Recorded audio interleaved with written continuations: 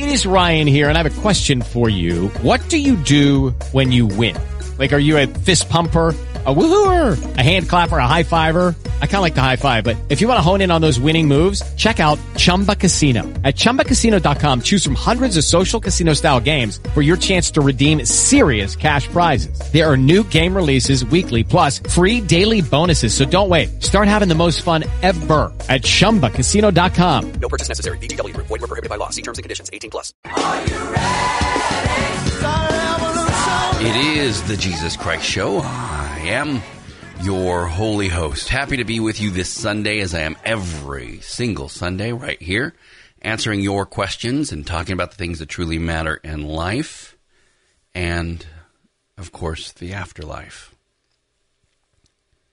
Thanksgiving is next Thursday, but unfortunately, sometimes during trying times, maybe you're going through something in your life, relationships or work, maybe finances aren't so great. All these things, life continues to do what it does on earth, regardless of holidays, right? But as Thanksgiving approaches, and you have these things in your life that have caused turmoil or pain or frustration, it can be very difficult to find individual things in your life to be thankful for. But being thankful shouldn't be a state saved for good times alone. If you wait till things are good and going well to only be thankful, you miss a little bit of what God's doing in your life. God calls the believer to be in a continual state of thankfulness. God's sustaining love doesn't change for you, right? In good times or bad. God doesn't say, oh, well, I don't love you anymore. Your relationship may change with God if you're doing things that are harmful to you, or you're living a lifestyle that may be damaging. That may cause issues with your relationship. But God doesn't change how he feels about you in good times or bad. Now, likewise, your thankfulness should be the same in good times or in bad times. If you look around and you get caught up in just the circumstances in your life, you may not feel like there's much to be thankful for. But I assure you, there are things to be thankful for at every moment in any time of your life.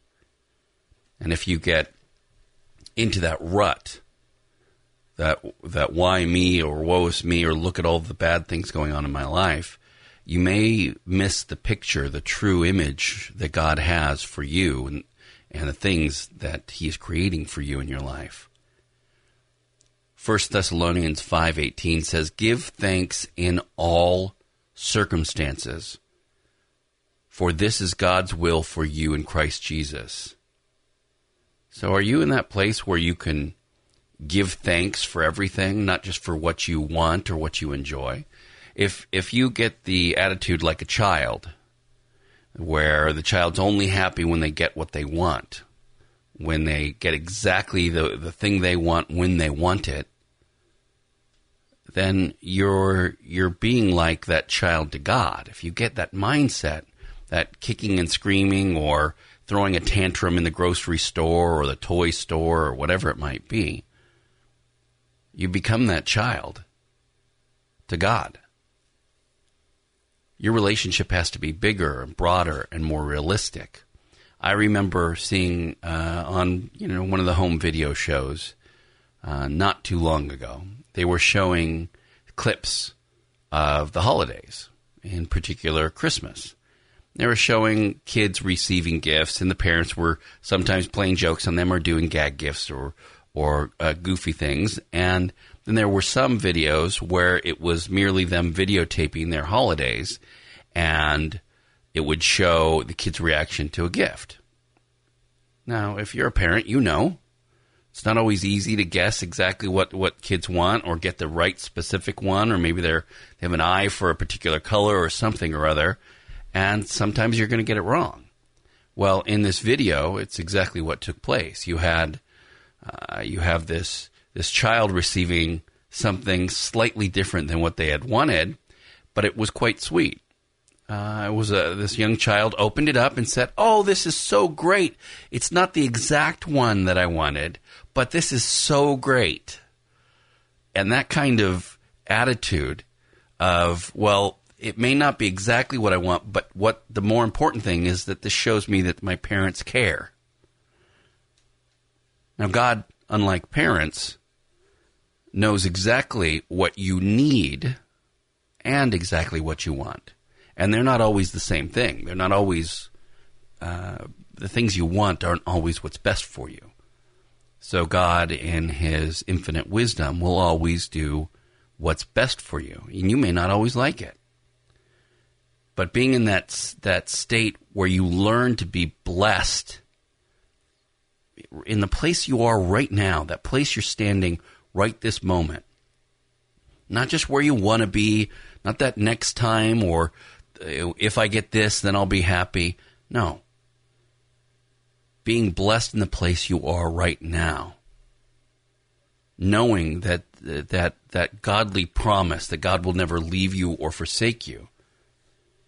And it's difficult to be thankful all the time. It's difficult to be in that state of thankfulness, and I understand that. But the key, as always, as it is on everything, is to remain focused on God. Putting God first, putting God above all else is what puts you in that mindset of thankfulness. Is it difficult to always be thankful? Absolutely. It is difficult. But if you're focused on God, you'll see it. You'll be in that thankful moment. Psalm 107, verse 1. Give thanks to the Lord, for He is good, for His steadfast love endures forever. Not getting lost in the circumstance and being lost in God is to know that God is steadfast in His love. That the things that God promises will endure forever.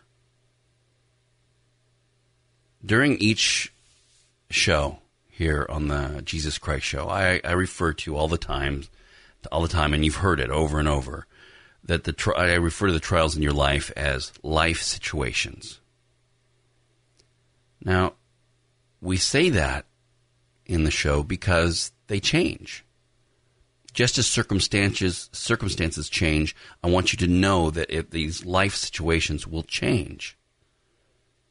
You must remind yourself that God transcends situations. God transcends something that is going on just in the moment, these situational issues, and that He has a plan for you. And I know when you're in the middle of the pain, when you're in the middle of the frustration, it's hard to remind yourself of that. It's hard to remember that God has a plan for you. But He does. And the key to this time of the year, with Thanksgiving just around the corner, is to find that mindset of being thankful always. Not being caught up in the circumstances. The enemy would love for you to be caught up in the minutia, to have the little things in life in your face all the time to where you can't think about anything else. It's just about those things. If you get focused on the little picture, you miss out on everything around you. And there's so much going on, so many things where God is putting blessings in your life or taking away those things that are cursing it. And like the child illustration we talked about earlier, the child may not understand that a particular sugary cereal or candy or something is not always good for them.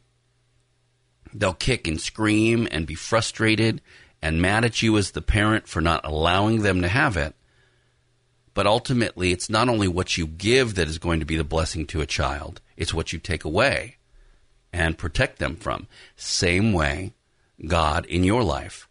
God not only is blessing you by putting things in your life, placing the things that you need when you need them, But God blesses you by the removal of things that are damaging or threatening to you, the things that may pull you down or may have you spiral out of control down a path that's not going to be beneficial for you.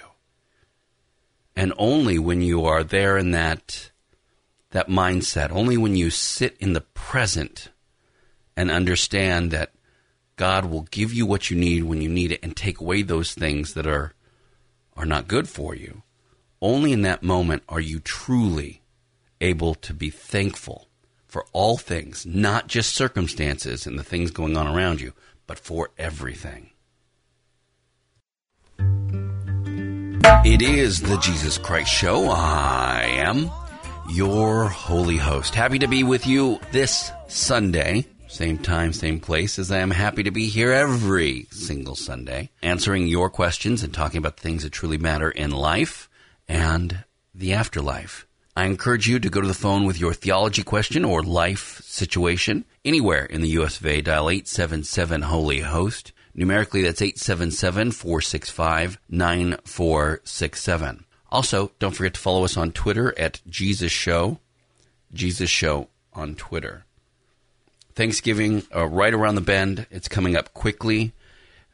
Unfortunately, when Thanksgiving is coming up and the primary focus of the whole holiday is to be thankful, maybe things aren't going so well in your life or you're going through something, then when you're in the middle of that, it's hard to go, okay, I'm going to dust it off, all of the ugliness that I'm going through, and just be thankful. Could be financial things, relationship things, but all of that plays a part in where you are in your mind. And it's hard to find that place to be thankful to God when you feel that your life is in an upheaval, when you feel that your life is turned upside down. But God calls you as a believer to be in a continual state of thankfulness, not something that is bent or twisted by the things going on in your life, but always is steadfast, focusing on the things of God, always knowing that it's about God and what God brings in your life or what God takes away, not just the stuff. So good times, bad times, doesn't matter. 1 Thessalonians 5:18 says, give thanks in all circumstances, for this is God's will for you in Christ Jesus. So it doesn't say give thanks in all circumstances except for A, B, C, and D. It says be thankful, give thanks in all circumstance. We talk about on the show often about life situations, and we say that because they change. And I want to remind you over and over that they're going to change. So if you call today and we talk about your life situation, I want you to think, hey, this can change. If it goes from good to bad, it can go from bad to good. You got to know that God transcends any of these situations, these issues that are in your life. God has a plan for you. It's easy to be thankful when wonderful things are happening, when great things are going on, but about those desert times in your life when God seems to be gone and good fortune dries up, you have to be in a state of thankfulness there. So you can call them desert times versus dessert times. The dessert times, everything always seems to be going well, and you're thankful. But in the desert times, you have to be thankful also. Look for the little things in life you might be taking for granted. Thank the Lord for them. Thank God not only for what He provides, but also for what He takes away. Be consistent in your gratitude towards God. Remember, life is not just those circumstances. And when you get to that place where your spirit is louder than your head, where you're aware that He is consistent regardless of what's happening around you, then you can truly be thankful in all circumstances. It is the Jesus Christ Show. I am your holy host. Happy to be with you this Sunday before Thanksgiving, as I'm with you every single Sunday right here, answering your questions and talking about the things that truly matter in life and, of course, the afterlife. I encourage you, as always, to be bold and brave and go to the phone with your theology question or life situation anywhere in the U.S. of A. Dial 877-HOLY-HOST. Numerically, that's 877-465-9467. Also, check out our website, thejesuschristshow.com, for our archives page. So please check that out when you get a chance. Just go to thejesuschristshow.com. Of course, you can follow us on Twitter at Jesus Show.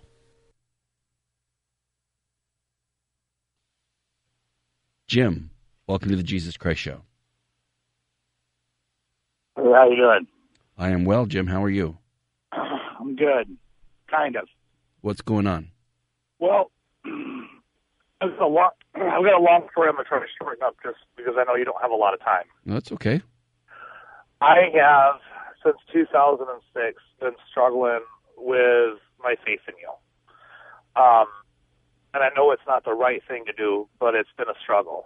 I've lost both my parents at a very young age. My dad died in 2006 at 55, and my mom died in 2010 at 58. And I've kind of taken it out on you and held you responsible. Now, within the last 3 months, I've had my dad heavily on my mind. I've seen him in the mirror when I look just like him. I've seen him in the mirror when I look in the mirror. I've had, I don't even necessarily that there were dreams about him, but I think he's come and seen me in my dreams and basically telling me everything that I'm doing right now is wrong. And the other day, I was listening to some country music, and the first 4 songs that come on country music were my dad's favorite 4 gospel songs. And it was on a country music station, not a gospel station. So it got me thinking that what I have been doing is wrong. Now, whether that comes from my dad or that comes from you, I'm not sure. But what I'm calling you for today is I know that God waits patiently. He doesn't give up on us. No. I know that you guys are going to sit there and wait for me to come back to you. But how do I go from, in lack of a better term, pure hatred for the loss of my parents back to where I used to be with faith in God and basically giving him praise every day for the life that I have and not make it seem like it's a selfish gesture. Does that make any sense? No, I understand. Part of that is to understand that the Father is your Father as well, in the sense that it seems that your family has all graduated to go on to heaven, and you're looking around going, hey, that doesn't seem fair, they seem too young, but to keep in mind that God is part of that equation as well, and that God is part of your family, and that you still do have family. In a different way, absolutely. But that's kind of the first step, is to understand that still exists and that still takes place.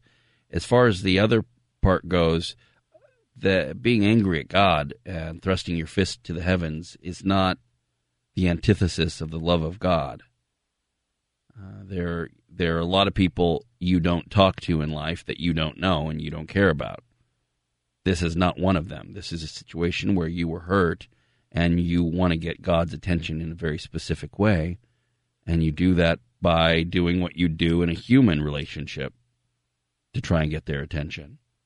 And I don't think any of that is wrong to begin with. I think it's okay to be mad. I think it's okay to be upset and to feel like you were cheated, or that something's missing, or that too much burden was put upon you. But if you're not in God's Word, if you're not reading it, if you're not trying to understand those things, if you're not in prayer, if you're just in thrusting fists mode, that it takes longer to heal because you're not actually in that relationship with God at the time. And the only thing that's going to help you heal from this and understand it is being in that relationship. But God's not judging you. It's not like God's some sort of ex-friend or something who's going to hold a grudge and say, well, I don't know, you didn't talk to me for so long, therefore I'm not going to talk to you now. That's not the way God works. God's ready, willing, and able, and right there. He never leaves you, never forsakes you, and is right there, and all you need to do is need him, and he'll be there. No magic tricks. Okay. So the process is one of honesty, And I know that that's a concern of yours. It's like you don't want God to think one or the other, but God's not reading your actions that way. God's reading your heart. And to go into it honestly. Start reading again. Start spending time with God. You may never get an answer as to why your parents were taken at the time they were. But as you know, there are people that didn't grow up with their parents at all. Everyone has their life and the process of that life, and everybody's assumption is that it's going to go to a certain way for a certain length of time, and there's no guarantees. So the place to be is that place of appreciation. To appreciate, do you feel that you appreciated your parents less because they died early? No, not at all. Okay. Do you think you would have loved them more if they stayed longer? Yeah. How so?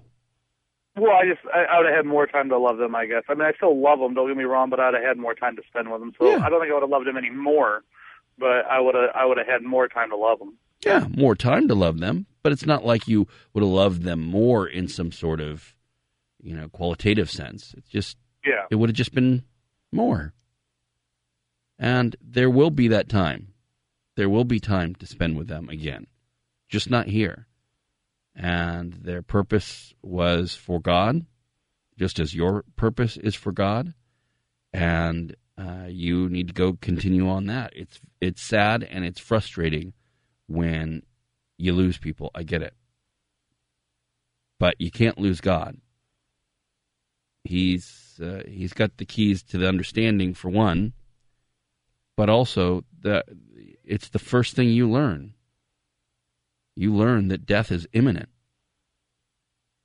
It's strange that it's the one thing that everybody knows is coming and that it doesn't have a particular date. It's not set the way people think it is. People think, people live to 90 or whatever. There's no set date. Yet it's the one thing that everyone's surprised by. Yeah. Can I ask you one more quick question? Of course. I don't know the Bible very well as far as where to find things. Is there a section of the Bible that will help aid in the healing of the healing process, basically? Well, that I could go to and read? The entirety of Scripture is there for understanding and healing. It really is. But if you're looking for tiny morsels that will be helpful, just to be able to pick up and read, I would suggest reading in the Book of Psalms. If you go through the Book of Psalms, it's filled with people in different states of pain or frustration, or things going on, and still in their state of loving God. Psalm 3, for instance, is titled "Victory in the Face of Defeat." So it's often about looking for guidance in times of pain, or when you go down a path that you didn't think you were going to go down through. And I think that can be very, very helpful for you as well, just to give you some peace at times.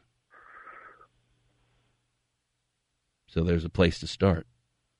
Thank you very much. I appreciate it. You're welcome, and I hope that we hear back.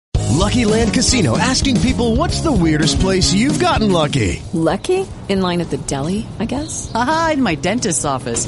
More than once, actually. Do I have to say? Yes, you do. In the car before my kids' PTA meeting. Really? Yes. Excuse me, what's the weirdest place you've gotten lucky? I never win and tell. Well, there you have it. You can get lucky anywhere, playing at LuckyLandSlots.com. Play for free right now. Are you feeling lucky? No purchase necessary. Void where prohibited by law. 18+. Terms and conditions apply. See website for details. From you as you kind of understand little bits and pieces, or there's epiphanies that you come across, or you continue to build that bridge, feel free to call back anytime. I will. Thanks. I appreciate that. In the process of pain, in the process of going through these things, it's hard to continue to have faith. I will also recommend some non-scriptural books that tie into that. The Problem of Pain and a Grief Observed by C.S. Lewis are really wonderful ways of seeing somebody deal with those very issues as they pertain to God. You can find them at just about anywhere, on any bookstore or online. But they really are a great insight towards a godly person going through or looking at, either academically or in his own life, the process of pain, losing someone and not understanding things, and it can be very powerful to see somebody be honest about those things from a theological standpoint. Because the assumption is the moment you raise your fists or you get mad that you've cut yourself off from God, and that's just not the truth. It's still a very honest and responsive feeling. God is still listening. It's when you shut God out completely and you have indifference. As it's been said before many, many times, the opposite of love is not hate. It's indifference. It's not caring at all, one way or the other. That's the place God doesn't want you to be. But being in a place where you're angry is at least still in a place of caring and having real, deep, and authentic emotions. And if you're in that place, that's still a place God can reach you. That's still a place that God can work with. And it's still a place of great honesty and focus upon God. It's not turning yourself away from God. It's actually focusing directly smack dab in the middle of God, just with anger. It is the Jesus Christ Show. I am your holy host. Happy to be with you this Sunday, as I am with you every single Sunday right here. Same time, same place. Talking about things that matter in life and, of course, the afterlife. I encourage you to be bold and brave and go to the phone with your theology question or life situation question. Anywhere in the U.S. of A., dial 877-HOLY-HOST. Numerically, that's 877-465-9467. Also, check out our website, thejesuschristshow.com, thejesuschristshow.com. And don't forget to follow us on Twitter at Jesus Show. Greg, welcome to the Jesus Christ Show. Hi, thanks for taking my call. My pleasure. How can I help you? Yeah, so in light of the last caller and your last comments about pain, I have seen both in my own family and my neighbors a lot of pain associated with reacting to death and all the things associated with that. So it sent me on a journey into Scripture to ask the question, why is the church so silent on this matter when it seems in Scripture it's very much a key part of the notion of bondage? Just three real quick word pictures from Scripture, and then get your comments on this about why the church's mission and theology seems to be ignoring this matter. So first of all, in Micah 6:8, where it says, "What does the Lord thy God require of thee but to do justice?" And the idea of justice there is to, I believe, to restore someone's position into a state of freedom or natural condition. So, it's whoa! You're reading a lot into Scripture there. As a matter of fact, you didn't even put it into context. Okay. It says the relationship with those things which are good, which the word is beneficial, that individuals act justly, meaning that their dealings with others should be just and on the level, right. And to love mercy. Yes. Okay. So where it seemed like you were using a little eisegete there and putting something into Scripture rather than taking it out naturally. So where are you going with that? Well, the notion of that was just one aspect of bondage that I saw justice as trying to address, to restore someone's relationship to God and to their fellow man, was the way I understood the word justice. It is derived from the idea of righteousness, but I was just focusing on justice. And then the next word picture from where Jesus stands up and reads from Isaiah 61, I think it is, where he talks about to free the captive. And then the third word picture would be where Jesus overturns the money tables at the door of the temple. Mm-hmm. And so this oppression of debt, as just one example that causes us and our neighbors to suffer, seems to me, in light of the commandment to love our neighbor, we should be very concerned about, not just debt, but just looking at that as a contemporary issue right now. And why is justice and its different requirements so ignored? Or in what sense? I just don't hear much being said about this, so that it's getting a lot of energy, a lot of infusion into our leadership or institutions.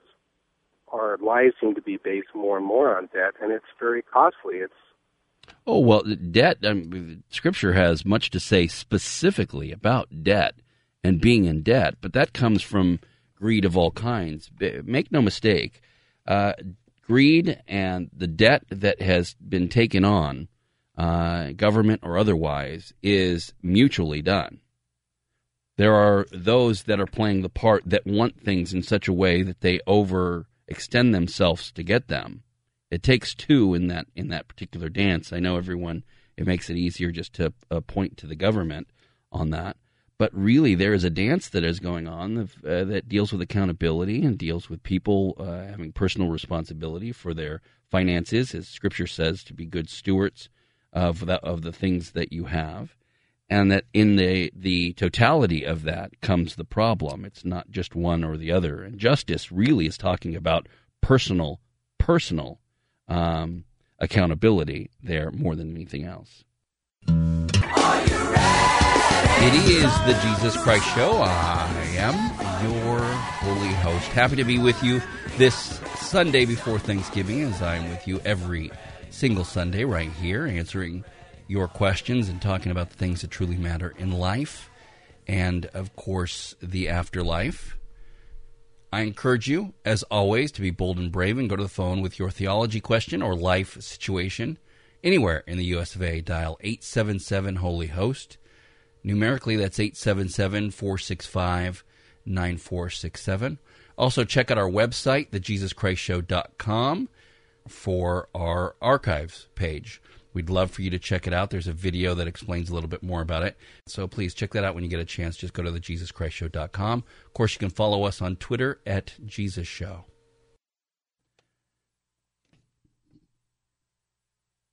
Jeff, welcome to the Jesus Christ Show.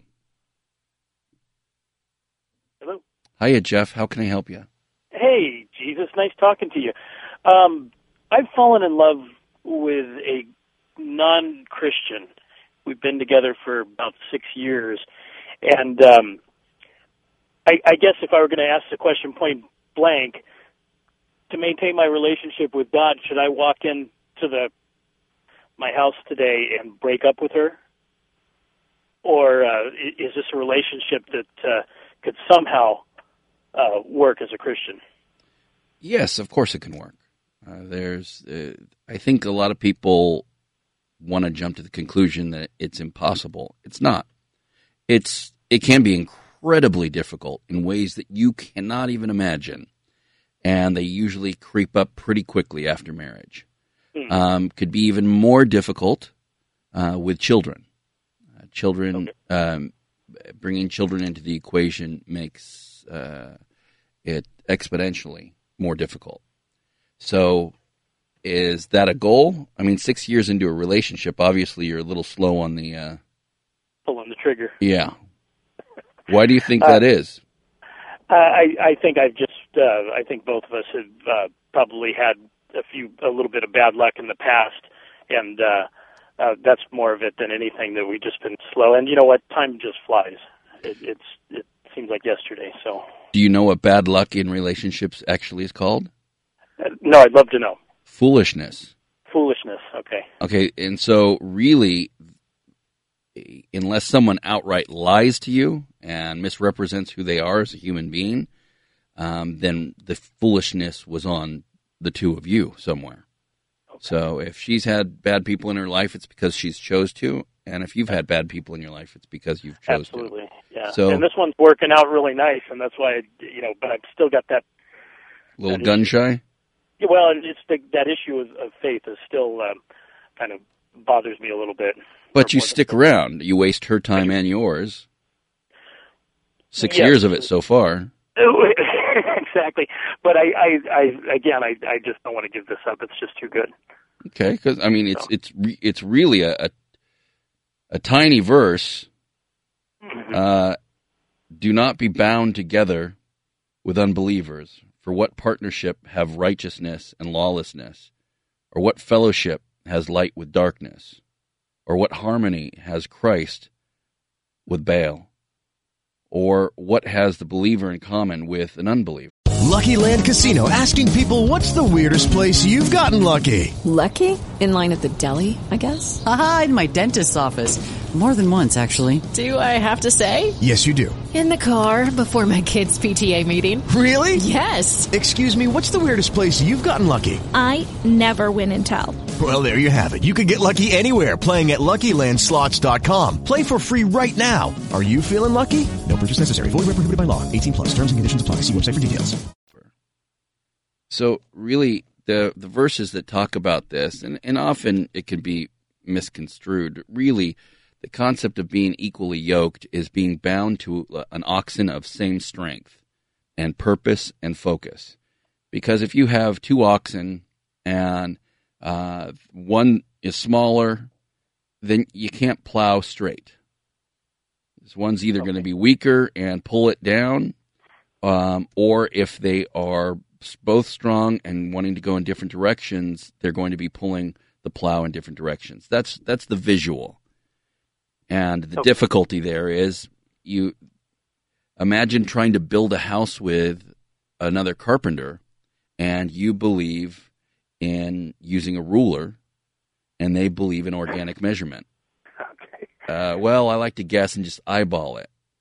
That seems like, well, usually the person with the ruler starts making the excuses, well, I'll just double-check their work, and I'll go over the. It ends up not working in many, many ways. It's not impossible. I don't like when people say it's impossible. It can be difficult, and in relationships that usually are selfish to begin with, a lot of people go into relationships thinking, I just want somebody to be able to cheer for me or watch me do what I do and to eat the things I like to eat and go to the places I like to eat with me, and that's not really a relationship. So in this case, they can be quite difficult. You have to remove a lot of selflessness, which is what you should be doing in any relationship. But now you're yielding not only to your partner, you're yielding to a whole different mindset. So you may say, well, I would do anything for her. But then when she wants to do something that it comes from whatever her faith is or lack thereof, now you're going, oh, well, I can't participate in that because that's not my faith. Right. Is the thought that over a lifetime that somebody may come into my faith, is that a pretty poor excuse? Well, you may go into hers. Okay. That Jesus, I promise, will never happen. Okay. Well, I'm just saying that I can tell you. Well, then why risk it? Here's the thing. I get love. It's a beautiful thing. I get connection and kinetic response and the sparks that happen. I get chemistry, all of that. Right. I created it. It has a wonderful place. I just think people make excuses to do the wrong thing so much because sometimes it's easier or convenient because it's right now. And that's not to say that you guys don't have something wonderful, but if you really honestly go into it, sitting down and talking it out, how are we going to raise the kids? Your faith or mine? When we come to a life problem that deals with X, Y, and Z, I've had somebody call the program not too long ago, stating that he's married to his wife, and they have different views, and they've always gotten along, and it's always worked out well. They've got 4 kids, or 3 kids, and we're having a 4th. and she was done. She didn't want kids anymore, and she wanted to get an abortion, which is a totally against. He never saw it coming. Wasn't something that had come up. It wasn't against her worldview, but it was against his. And quite frankly, he called from California. It's not in his favor. It's his business, but not really. So legally, it was in her situation, she had the ability to make the decision. And that's not something somebody might think about down the line. And these are the types of things you need to ask, Jeff, and really make sure that it's what you want, because these things will arise. And you may find yourself in a situation, and you have to go into that going, okay, as long as you know, okay, this may happen, and that may be the way it goes down, and you may have to go with the flow, not her going with the flow. It is the Jesus Christ Show. I am your holy host. Happy, as always, to be here with you on this Sunday, as I am with you every single Sunday, right here answering your questions and talking about things that truly matter in life and, of course, the afterlife. I encourage you to be bold and brave and go to the phone with your theology question or life situation anywhere in the U.S. of A. Dial 877-HOLY-HOST, numerically 877-465-9467. Also, please check out our website, thejesuschristshow.com. Button at the top there says click here to find out more information about our archives page, so you can get the show during the week and not just here on Sundays. Also, follow us on Twitter at Jesus Show. Sam, welcome to the Jesus Christ Show. Hello, how are you doing? I'm well, Sam. What's going on?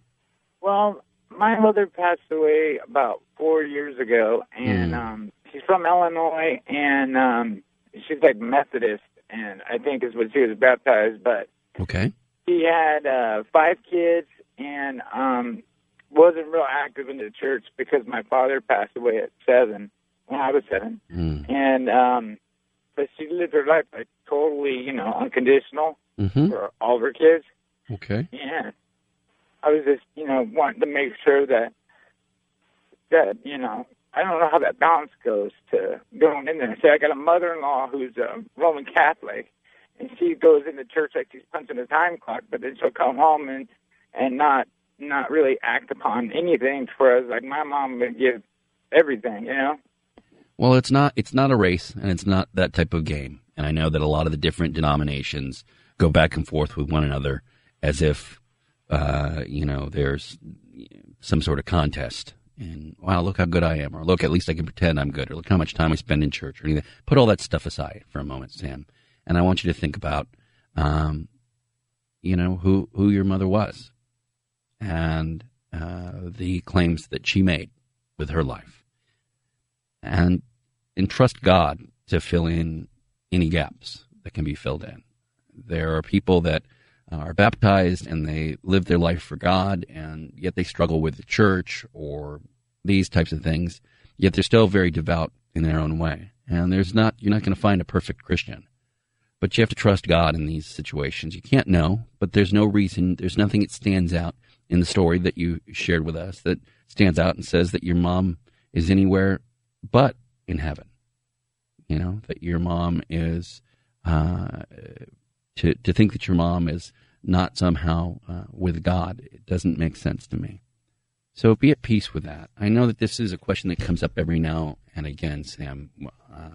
Someone will call and say, family member never really talked about God, or I don't know if they really meant it, or maybe they were in church all the time, whatever it might be.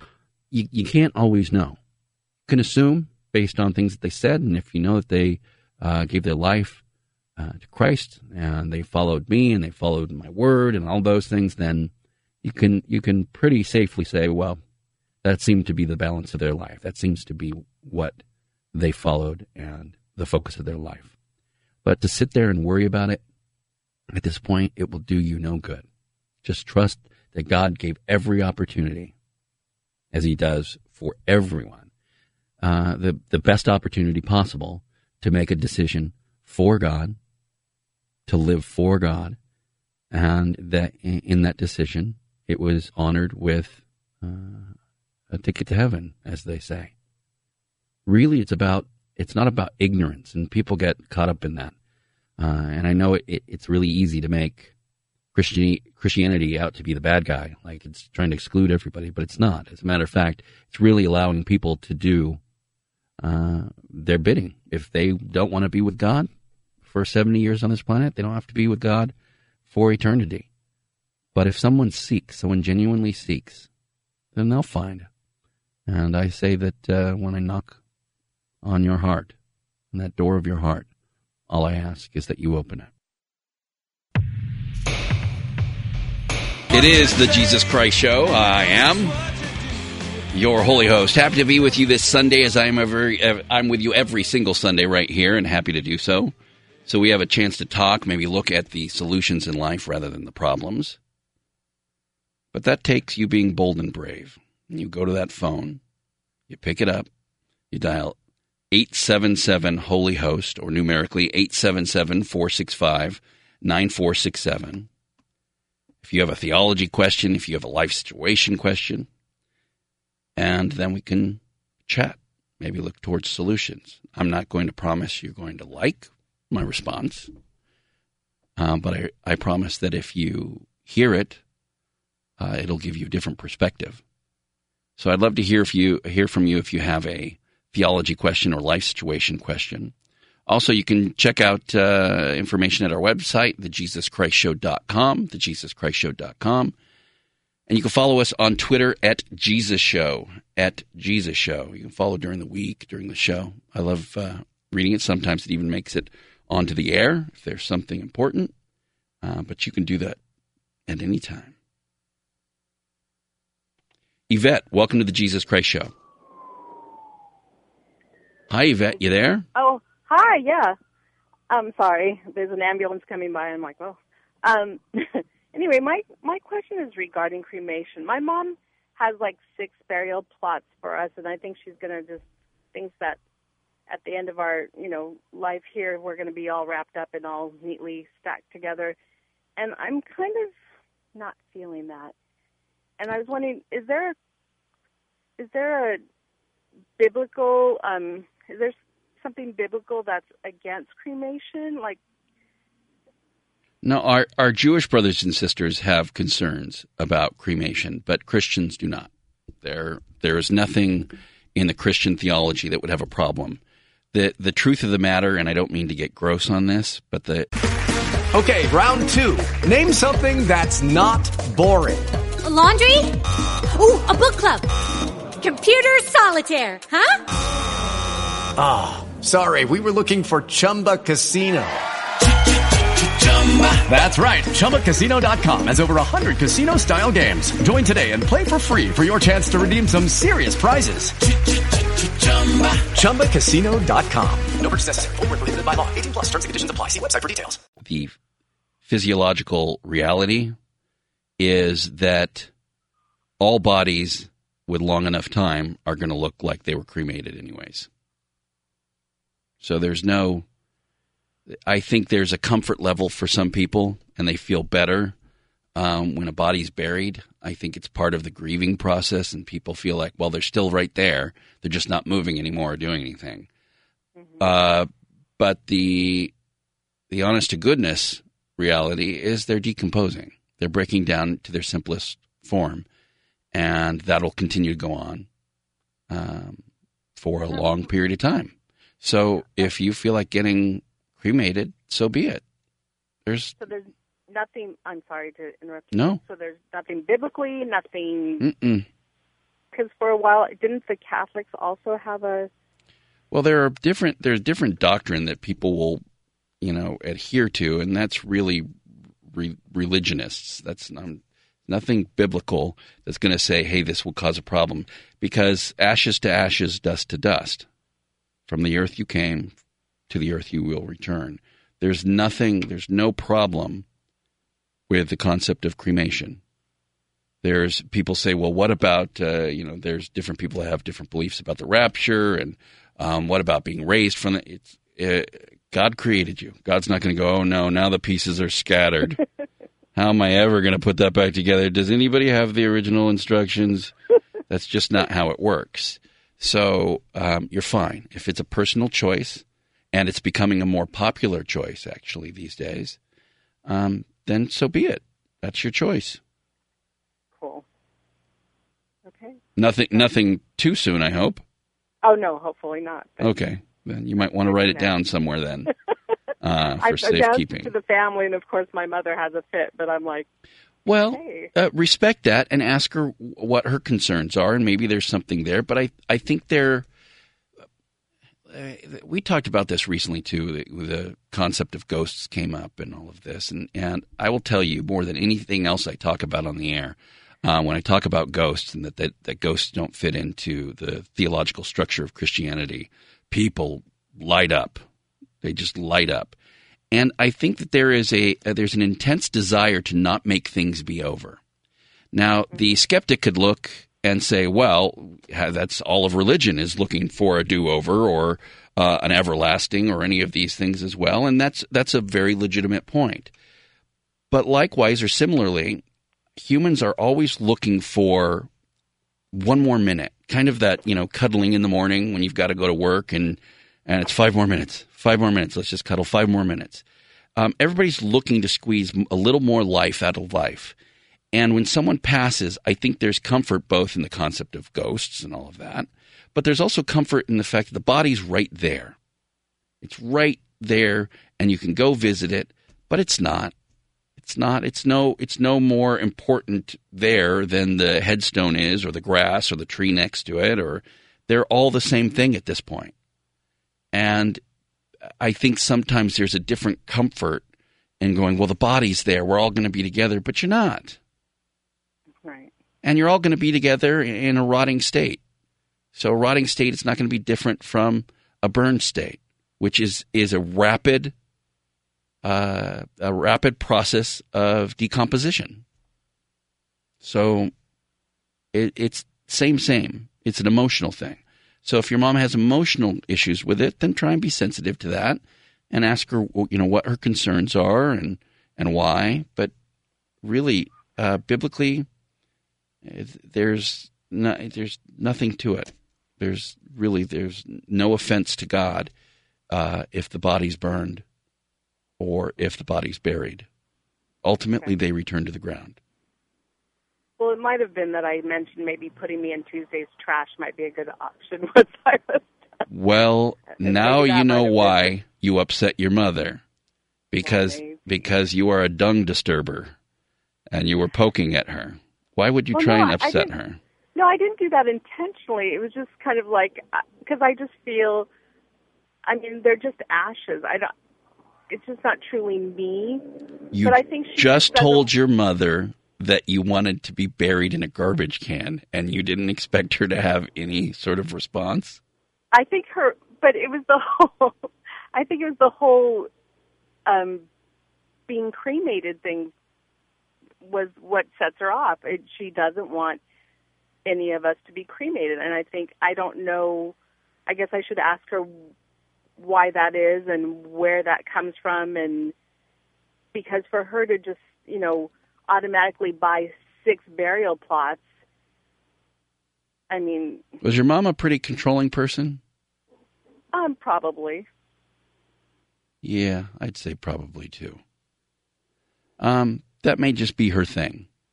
Yeah. And whenever somebody, and the reason why I ask is because your mom's not here to defend herself or to make her own argument, but whenever somebody tries to control a situation, that means they have built expectations. And that expectation is now the standard in which they're trying to have everything fall into that expectation. And when something goes awry or something goes in a different, a lot of times parents are upset that their children are homosexual, not because they're homosexual, but because in their head they were thinking it was going to be a certain way, and this is what the child was going to be, and they were going to grow up, and that there was this pattern, and it's because of their expectations that they're let down, not because of the individual or the person, I would hope.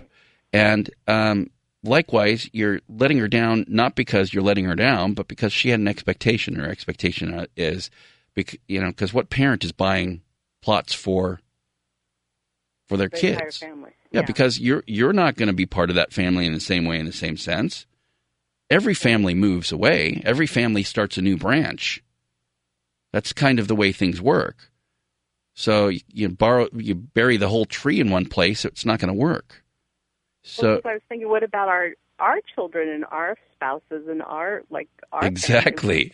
What will you do with them? But that's the mentality, is controlling her family and the structure of her family. People do this all the time. Well, we have to go visit our family for Christmas. And, well, what does that mean? Well, go visit the parents. Well, if that's the way things always work, then your parents would be visiting their parents and you wouldn't have anybody to visit with. Right. People don't understand the cycle. They only understand that little branch that they've created, and they try and hold on to that branch. But the cycle is not built that way. It's built to go off and to explore and to do your own traditions and to do those things. And there are times where mother or father can be very controlling, or they think, well, no, this is the expectation because this is how I thought it was always going to be.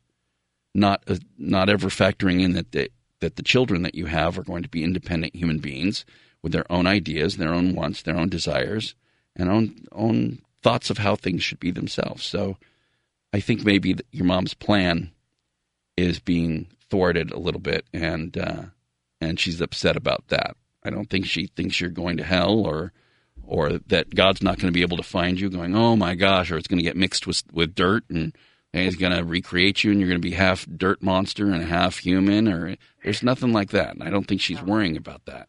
I think she's going, that's not the way I set this up, honey. Does she have a nickname for you? No. Well, she's going to make one up after this, I'm sure. But just try, I think, since you already know what you want to do, helping your mom understand it and being kind to her and allowing her to digest it properly is probably a good thing. Try not to, in my humble advice, try not to use the terms like trash can or things like that. Maybe we'll keep her out of that mindset. But theologically, you're A-okay, Yvette, if you want to get cremated. I'll say, bury me under a rose bush. Yeah, see? And then I will bloom forever, reaching towards the sky, pointing to my final destination, which is heaven. And maybe that would rock her boat a lot less. Okay. Good advice. And now go live long and prosper, eh? Thank you. You're welcome. Thanks for calling, Yvette. That is a thing that there's a couple other things going on there. Obviously, the theology question is the simple one. There's nothing specific that would pertain to Christians about cremation. But there's obviously the little spin there with the mom buying the plots and wanting everything to be a certain way. And, often parents can be controlling that way. They even want to, when somebody's getting to the point where they're planning where you're going to be when you're dead, that's a little bit controlling. On one side, it could be sweet that they're thinking ahead and wanting to make sure their family's together, but families branch. That's the way they do. Again, if really the families were going to be together, then your parents would be buried with their parents. And then if you have siblings now and they have kids now, then they're going to be buried together. It just doesn't make sense. It's not the way things work. Families do split. They branch out. It's the way it works. And understanding that can be a very powerful thing. In big families, I'm telling you, there's always a point where everyone's getting together all the time for all the holidays, and all of a sudden people have kids and husbands and wives, and they grow, and then it's like, well, they're not showing up, they're not coming anymore, because they're creating their own traditions and branch the same way your family did originally. And if you don't allow that, then it gets perverted or muted or massive. You have to have everybody over, and then it just becomes huge. And I know that's strange because it means for difference, but that's how people grow and commit to their own self and the vision of who they are. It is the Jesus Christ Show. I am your holy host. Happy to be with you this this Sunday before Thanksgiving, as I am happy to be with you every Sunday, right here, answering your questions and talking about the things that truly matter in life and, of course, the afterlife. I'd love to hear from you if you have a theology question dealing with God, religion, spirituality, worldviews, the Bible, or if you're going through something in life, and that happens around the holidays quite a bit. I'd love to hear from you as well. The number is simple, 877-HOLY-HOST. Numerically, that's 877-465-9467. Also, check out our website, thejesuschristshow.com. Find out more about our archives of the old shows and new content, all kinds of stuff. You can find it out there at thejesuschristshow.com. And you can follow us on Twitter at Jesus Show. Steve, welcome to the Jesus Christ Show. Hello, Jesus. Hi, Steve. How are you doing this morning? I am well. How can I help you? A little background. I'm 58. I had my daughter had her first grandchild about 10 months ago, and up until that point, my church life, I really never attended church. You know, as far as just never attended church when I was a child, maybe a little bit, but not real good continuity as far as being in church. Anyways, I've been going to church with my son-in-law and my daughter, and I reading through the Bible in, like, say, Matthew 4, it says, "Then Jesus was led by the Spirit into the desert to be tempted by the devil." Mm-hmm. And the doubt I have is, Jesus is God, mm-hmm. and so why would he be tempted? Well, keep in mind, I'm 100% God and 100% man. People assume it's like 50-50 or something like that. And the only way for that to be legitimate, the man part would need to be tested and tempted. If you put a murderer in jail with no other people, he doesn't murder, but that doesn't make him morally better because he doesn't have the option. There is no one for him to murder, therefore there is no murder, but it doesn't mean that his heart is changed or his heart has a dedication to the cause, the moral cause.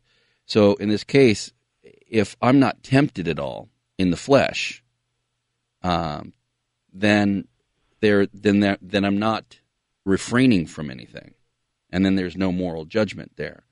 The key has to be the moral judgment, and the moral judgment comes from being tempted, having those things put in front of me, dealing with pride and the desires of the eyes and lust and these types of things, and saying no.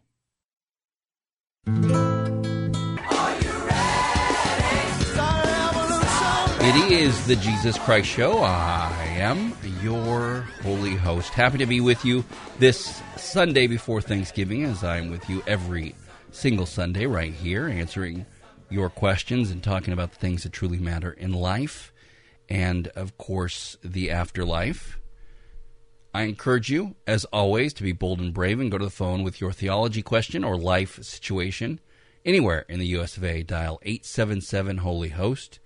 Numerically, that's 877-465-9467. Also, check out our website, thejesuschristshow.com. thejesuschristshow.com. Of course, you can follow us on Twitter at Jesus Show.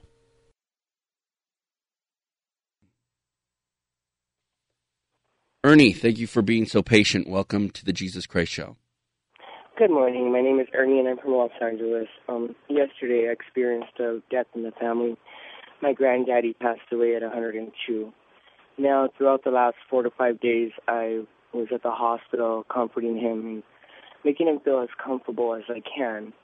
My question is, the dying process was very difficult for me because of him his kidneys were going out and his lungs were flaring up. Everything was just shutting down in his body. My question is, why did it take so long for God to comfort him?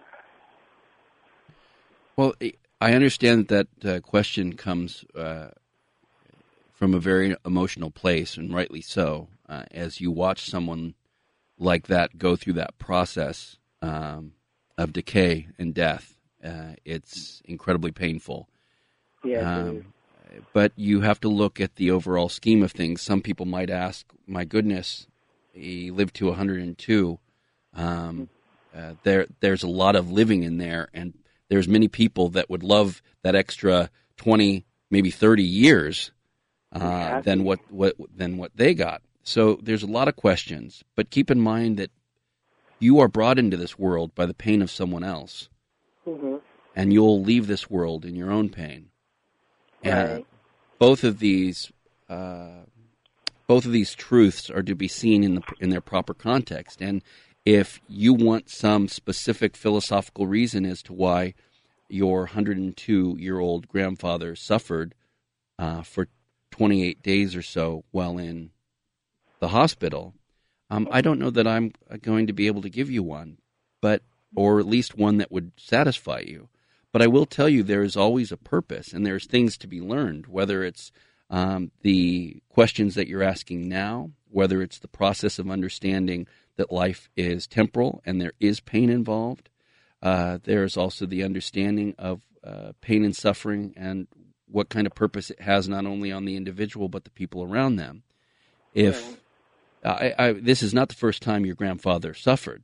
Now, this may have been the last time, but it wasn't the first time. People suffer throughout their lives, and I guarantee a person of 102 years of age has gone through a lot of suffering in their life and seen a lot of things, both worldwide and in their own lives. So suffering is one of those things that people kind of want to run from, and it really is part of the process. I say throughout Scripture, listen, you're going to suffer. I suffered. You're going to suffer. It's going to be a part of being human. Now, it makes more sense when you see someone kind of suffer and then go on with their life and maybe grow from that suffering or understand it. When it comes at the end, it's a legitimate question. You look around, Ernie, and you go, well, what can be learned of it? He's dying. Where is he taking that? And the best way to explain it is that your life is a refining process. It is a path that God has you on to refine you unto the moment of death for heaven. And whether there was something more to be learned by your grandfather, something more to be learned by you and the others around him, is for God to know and explain when you stand before him. Because the entire process of refinement and the if you look at and think of it as metal being refined, it's heated to an intense degree to where all the dirt and imperfections come to the surface, and then the blacksmith will scrape the dross off the top and continue to heat it up again and continue to do that until it's as pure as possible. And life is the same way. And in that process, even unto death, that process is going on, that process of refinement and understanding, and whether your grandfather could say it or not, or was experiencing something, you don't know. It's between him and his maker, and the things that are going on, and the learning process that is taking place goes on to the moment of death, and it should not be assumed otherwise. Yet it's never going to be easy to watch. It wasn't easy to watch when he would suffer in life, let alone suffer in death, correct? That's correct. Thank you so much. It helped me understand a lot better. You're welcome, and you go in peace with that, Ernie. I'm sorry for your loss. I think that is a wonderful celebration of a life. 102 years is an amazing an amount of time and to live and to touch countless of lives yourself.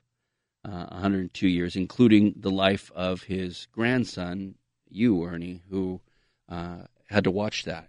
And I'm sorry for that pain in the sense that I understand what it feels like and looks like to be around it. However, the biggest part of the picture is that there's more to it than that pain, and that pain is actually points to the preciousness of life and the importance of life and the vibrancy of life. Otherwise, that pain wouldn't matter. It only matters because life is precious and people are precious, and the time that you have here, whether it's 70, 80, 90, or 102 years, is precious. And even in that suffering, I know the world is kind of trying to go to this place where nobody should suffer. But I say in Scripture, you will suffer as I have suffered, and it has a purpose. All of it, whether you know it or not, whether you learn it or not. The purpose in this case might have been for your grandfather, might have been for you, might have been for others. But all suffering has a purpose, if for nothing else than to understand that it will happen and that God said it will happen. Jessica, welcome to the Jesus Christ Show. Hello? Hi, Jessica. Hi. How can I help you? Yes, I just had a question regarding my husband. We've been married for like 11 years now, and we have 3 children. And occasionally not occasionally, it's been pretty often where he's an alcoholic and he likes to drink, and it's getting to the point where I don't let him watch the children while I'm at work. Judy was boring. Hello. Then Judy discovered ChumbaCasino.com. It's my little escape. Now Judy's the life of the party. Oh, baby, mama's bringing home the bacon. Whoa, take it easy, Judy. The Chumba life is for everybody. So go to ChumbaCasino.com and play over 100 casino-style games. Join today and play for free for your chance to redeem some serious prizes. ChumbaCasino.com. No purchase necessary. Void where prohibited by law. 18 plus terms and conditions apply. See website for details. Anymore. And he kind of bullies them, and he's just a whole different person. And he's apologized many times, but I'm just so fed up that I don't know what to do, because it's like black and white with him. He can be so normal, and then you could totally change him around. It's just... Yeah, alcohol can do that. What's his alcohol of choice, by the way? Beer? Yeah, beer. Okay. And how much would you say he drinks on an average day? Recently it's just, sometimes it's once a week, sometimes it's a couple times a week or every other week. And is it a 6-pack that he drinks? Is it a 12-pack that he drinks in one sitting? Maybe 3 or 4. Okay. Doesn't take too much anymore. Gotcha. Okay. And has he ever been through a program? Has he ever been to AA or anything like that? No, just through court-ordered, but he didn't. He just went because, he had to. But. Oh, he's been court-ordered in the past. Yeah. And why did that come about? Did he get a DUI or what happened? Oh, yeah, he has several DUIs.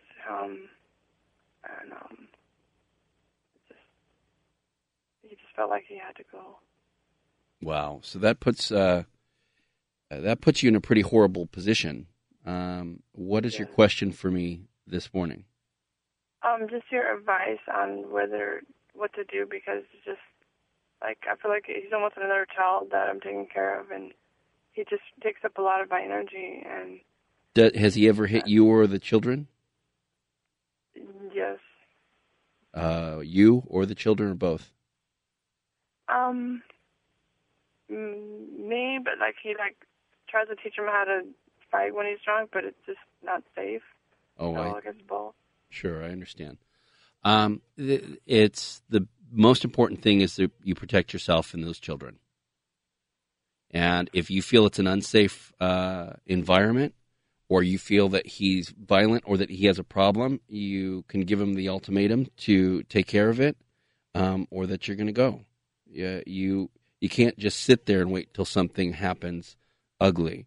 If he's a good man outside of that situation, then you need to do everything in your power to get him outside of that situation. And that is, whether it's an ultimatum or what have you, if you think that an ultimatum would throw him into rage, then you need to get out of that home. and he has a severe problem, and it sounds like he knows he does, and he's wrestling with it, and he needs to get somewhere where somebody can help him go through the process. But don't put yourself and those children in danger because you are the sober one. You have the ability to see what's going on, and that makes you accountable to make sure it doesn't happen. It is the Jesus Christ Show. I am your holy host. Happy to be with you this Sunday, as I'm with you every single Sunday right here, answering your questions and talking about the things that truly matter in life and the afterlife. I encourage you to be bold and brave and go to the phone with your theology question or life situation question anywhere in the U.S. of A. Dial 877-HOLY-HOST. Numerically, that's 877-465-9467. You can check out our website, thejesuschristshow.com, especially if you're looking to hear more of the show during the week.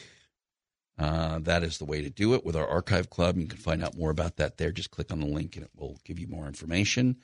And you can follow us during the week and during the show on Twitter at Jesus Show, Jeff, welcome to the Jesus Christ Show. Hello. Hi, Jeff. My question surrounds the purpose of life, I guess. Specifically, I was trying to get an idea. Life for us, and you can tell me if I'm wrong, seems to be, a time to have a relationship with you and a time to learn lessons and, learn the things that we need to mature and handle life situations effectively. And I guess the question for me comes up, what happens to people that die early? Because if that's kind of the purpose of life, what happens with them when they don't have that kind of an opportunity?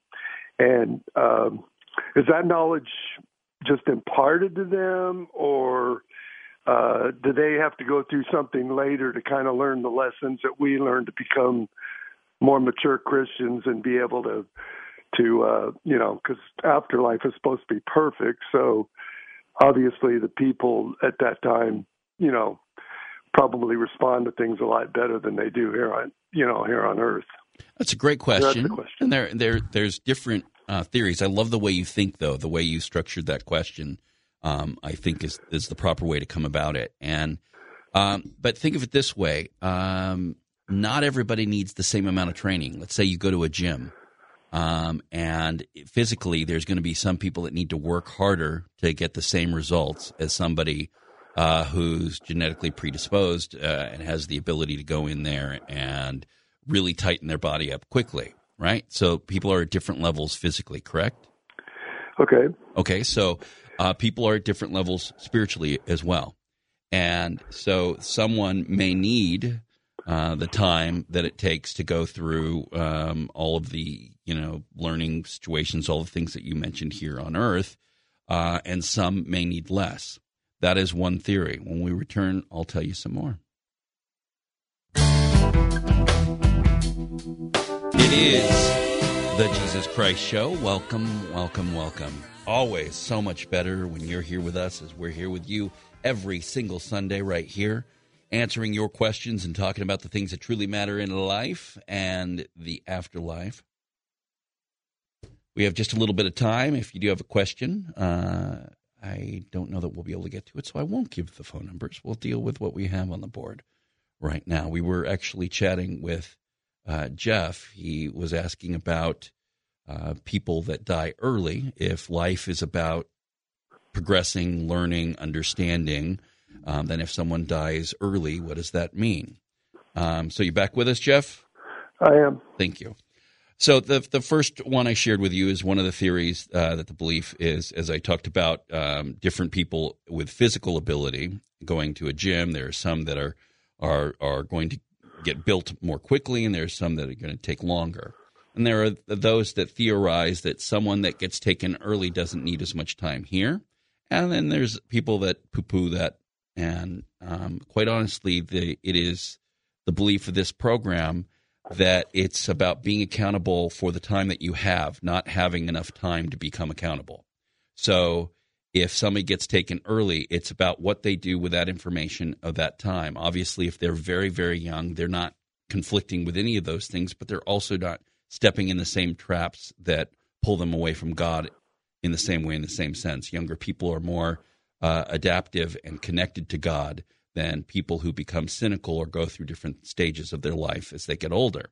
So in that sense, I think as a big picture thing, that there are those that it's really about where you are, being accountable for where you are in that moment rather than, gosh, if I only had 10 more days, I could get this right. That's not what you're being judged against. So everyone has their the lessons that they need to know or the things that they need to know. And for however long you live, you're going to be going through different lessons. But that doesn't mean if you have a shorter life, you're not getting lessons or understanding or connecting with God in any way, shape, or form. Okay, well, it seems like there'd be a difference there because young people, say if they were 8 years old, wouldn't be learning things that they need to learn, and you would have to do that to have the perfection that heaven is supposed to be, or life here on earth. You would have to have some sort of way of learning to be able to respond in a different way, or maybe I'm just not understanding what heaven. No, an 8-year-old doesn't have the conflict either. The 8-year-old is not going up against all of the philosophical conflicts with the concept they believe. There's a wonderful magician who was a friend of the show. He passed away, and his name was Dean Dill. And he was a beautiful man and a Christian. And he taught magic to all kinds of people, including people like Johnny Carson and the like, and was believed to be a magician's magician, and did parties and all kinds of things like that. And he was asked to do a party for a 5-year-old one time. And in a conversation with my producer, Neil, he said that he turned it down. My producer, Neil, asked him why, and he said, because at 5, everything's already magic. The kids aren't surprised because everything's already magical. There hasn't been any cynicism. There hasn't been anything that has pressed through their life to change that from who they are. So they're already in that state. So the process of learning on this earth is an important one, but it's also learning about love and connectivity and things like that. And that comes in different stages and different ways for different people. And it doesn't mean that if you're here till 80 years that there's still things you need to learn to get into heaven. What it means is as long as you're on this planet, you should be learning. It's not like you graduate, you pass. I know we talk about that. My producer Neil even used that term, that someone graduates to heaven. That's that next step. But it's not about fulfilling a number of classes or things like that. That's not what it's about at all. It's about however long you're here to continue to learn and connect with God throughout these things. Heaven is going to be a different place in a different way. But God, the belief is if you are connecting with God in this world with everything pulling you away, that you will get a clear picture and a connection with God and when you're in heaven. But those things are individual and different based on the person that's going through them. So don't think of it as, a syllabus and a class and you've got to check. Judy was boring. Hello. Then Judy discovered ChumbaCasino.com. It's my little escape. Now Judy's the life of the party. Oh, baby, mama's bringing home the bacon. Whoa, take it easy, Judy. The Chumba life is for everybody. So go to ChumbaCasino.com and play over 100 casino-style games. Join today and play for free for your chance to redeem some serious prizes. ChumbaCasino.com. No purchase necessary. Void where prohibited by law. 18+ terms and conditions apply. See website for details. These certain things off. If you're alive at a certain time in your life, yes, you should be doing those things. But you don't need them to be a whole person in any way, shape, or form. So somebody that passes away younger are still a whole person in every way, shape, or form, and have been tested in one way or another to show their beliefs or their understanding. It's about acceptance or rejection. It's not about ignorance. So it's about being accountable for what you do know, not for what you don't know. Pam, welcome to the Jesus Christ Show. Hi, how are you? I am well. How are you? I'm great. This question is bigger than myself. I'll do my best to ask it. I'm a little naive in the word, but I'm a big believer in you. So my question is, how does the possibility of life in other galaxies, working with the scripture of God created the heavens and the earth, because there's science and there's God's word, evolution. That whole area kind of confuses me, and it's interesting at the same time. Kind of get a sense of what I'm asking. So you are about life on other planets, or about? Well, like how does it figure into scripture and working with the theory of evolution versus God creating the heavens and the earth? Mm-hmm. And you said science is perfect, but scientists aren't. And I like the science idea of evolution. Yeah. But I'm also in the belief that God created the heavens and the earth. Well, there's... How would I explain that to something else? There's mishmash. Yeah. There's stuff that people tie together. There is something called theistic evolution. Okay. This show doesn't focus a whole lot on that. My producer Neil is not a huge fan of it, because you have to understand evolution is a theory, and I know that you'll get some people now going, oh, yeah, but theoretically, blah, blah, blah.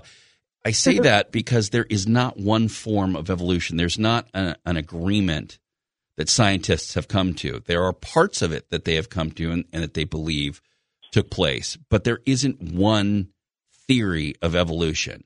And your average everyday person is ignorant of that. They use the term and they don't usually even know what it means.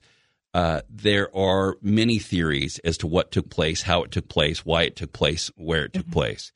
So, and you're dealing with special and general types of evolution. So don't get confused. Don't confuse adaptation with evolution. Okay. Adaptation is that within its own kind, things can change. For instance, if you put humans in a cave and they lived in the darkness, they would adapt by modifying the ability of their skin. The skin, they would lose the melanin, or it would go to very small levels. Their eyes would probably glaze over, the muscles would weaken, and they wouldn't use them or need them anymore. So there's things where, you see this in skin color. There's only one color of skin. There's only one color of humanity, and that's melanin. And there are people with more of it and people with less of it. But there's only one color. There's only one true race, the human race. And any modifications of nose, eyelids, hair, things like that are adaptations. They're not evolutionary breaks. There's no group that's less than or better than evolutionarily in humanity. There's adaptations within that great group for areas. The Inuit people will have a little more fatty tissue above their eyes to keep them warm in very cold environments. Things like that. That's adaptation.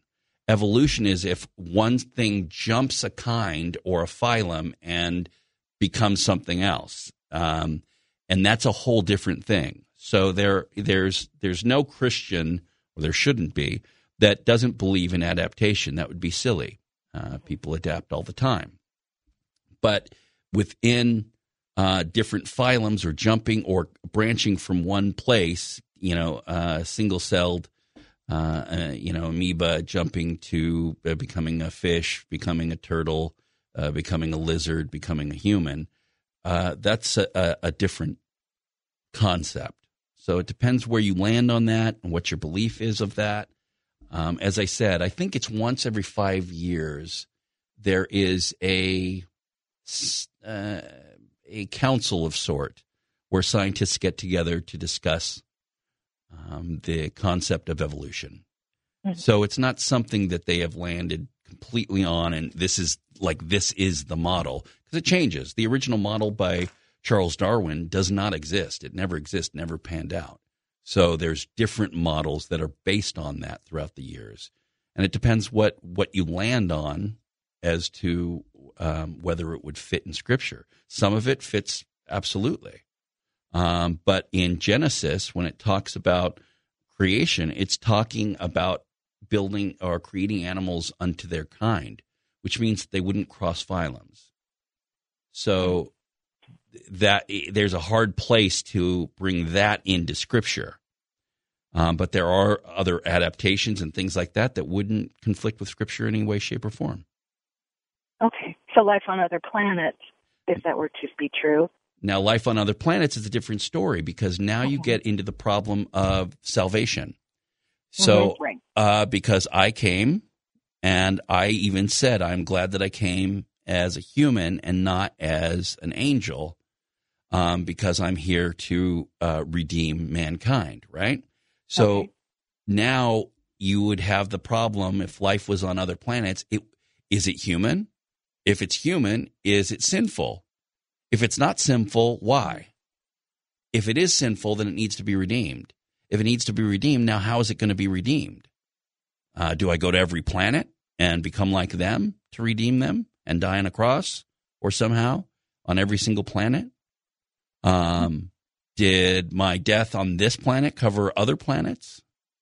It opens up a lot of questions that are, I think, highly problematic for Christianity. And if they found life like humanity, not just, well, it looks like there's some, watermarks on this planet, but real, genuine life, hello, how are you, take me to your leader life, there could be significant problems with Christianity. And I know a lot of people don't want to face that, and a lot of people that love our buddy George Norrie and all that might think differently, but that's the theological reality. It is the Jesus Christ Show. I am your holy host. Happy to be with you this Sunday, as I am every single Sunday, right here, answering your questions and talking about the things that truly matter in life and the afterlife. I know that on talk radio you hear all kinds of things throughout the week. They can bring you down or be heavy stuff. But I hope this show is a respite, a place where you can gather sanctuary for your thoughts and for ideas of growth and inspiration. And I just ask one thing of you. I ask this of you during this time of year, to focus in on each other. And I don't mean just your immediate family, but your neighbors and the people around you. And find that time, that place of courtesy, like go above and beyond to be courteous to each other, whether it's on the roads or at the grocery store, whatever it is. Do just a little bit extra and show those lines of hope and those opportunities to say, hey, we're all in this together, right? As humans, you need to connect with one another and to show that love to one another. God sees that. God wants you to do it. God asks you to count all things joy. James 1:2, consider it pure joy. Whenever you face trials, I know you're going through things now. 1 Thessalonians 5:18, to give thanks in all circumstance and to find that peace during the holiday season, no matter which holiday you may be celebrating, to find that peace, to be a conduit of joy and happiness and hope. And in that hope, it spreads, I assure you, like a wildfire. Bringing people peace, pointing them in a direction, helping them out somewhere, whatever it may be. Go the extra mile, push forward, doing things, and that's what brings consistency and happiness. Every single individual coming together and saying, hey, I'm going to look out for you, you look out for me. I'm going to help you out, you help me, and being there for each other. it's as corny as it may seem. I know you hear a lot of people yelling and screaming into this very microphone. But I will tell you that what I'm telling you now is at the center of it all. How you treat one another and how you produce and perpetuate hope. That's the only thing that's going to help. Otherwise, you can scream till you're red in the face. Nothing's going to change. So do that. Find ways to help people, to do nice things, to be kind, to reassure people, to be loving, no matter who they are, agree or disagree, any of that stuff. And the world will be a better place, I assure you. And remember these simple words. I am with you always.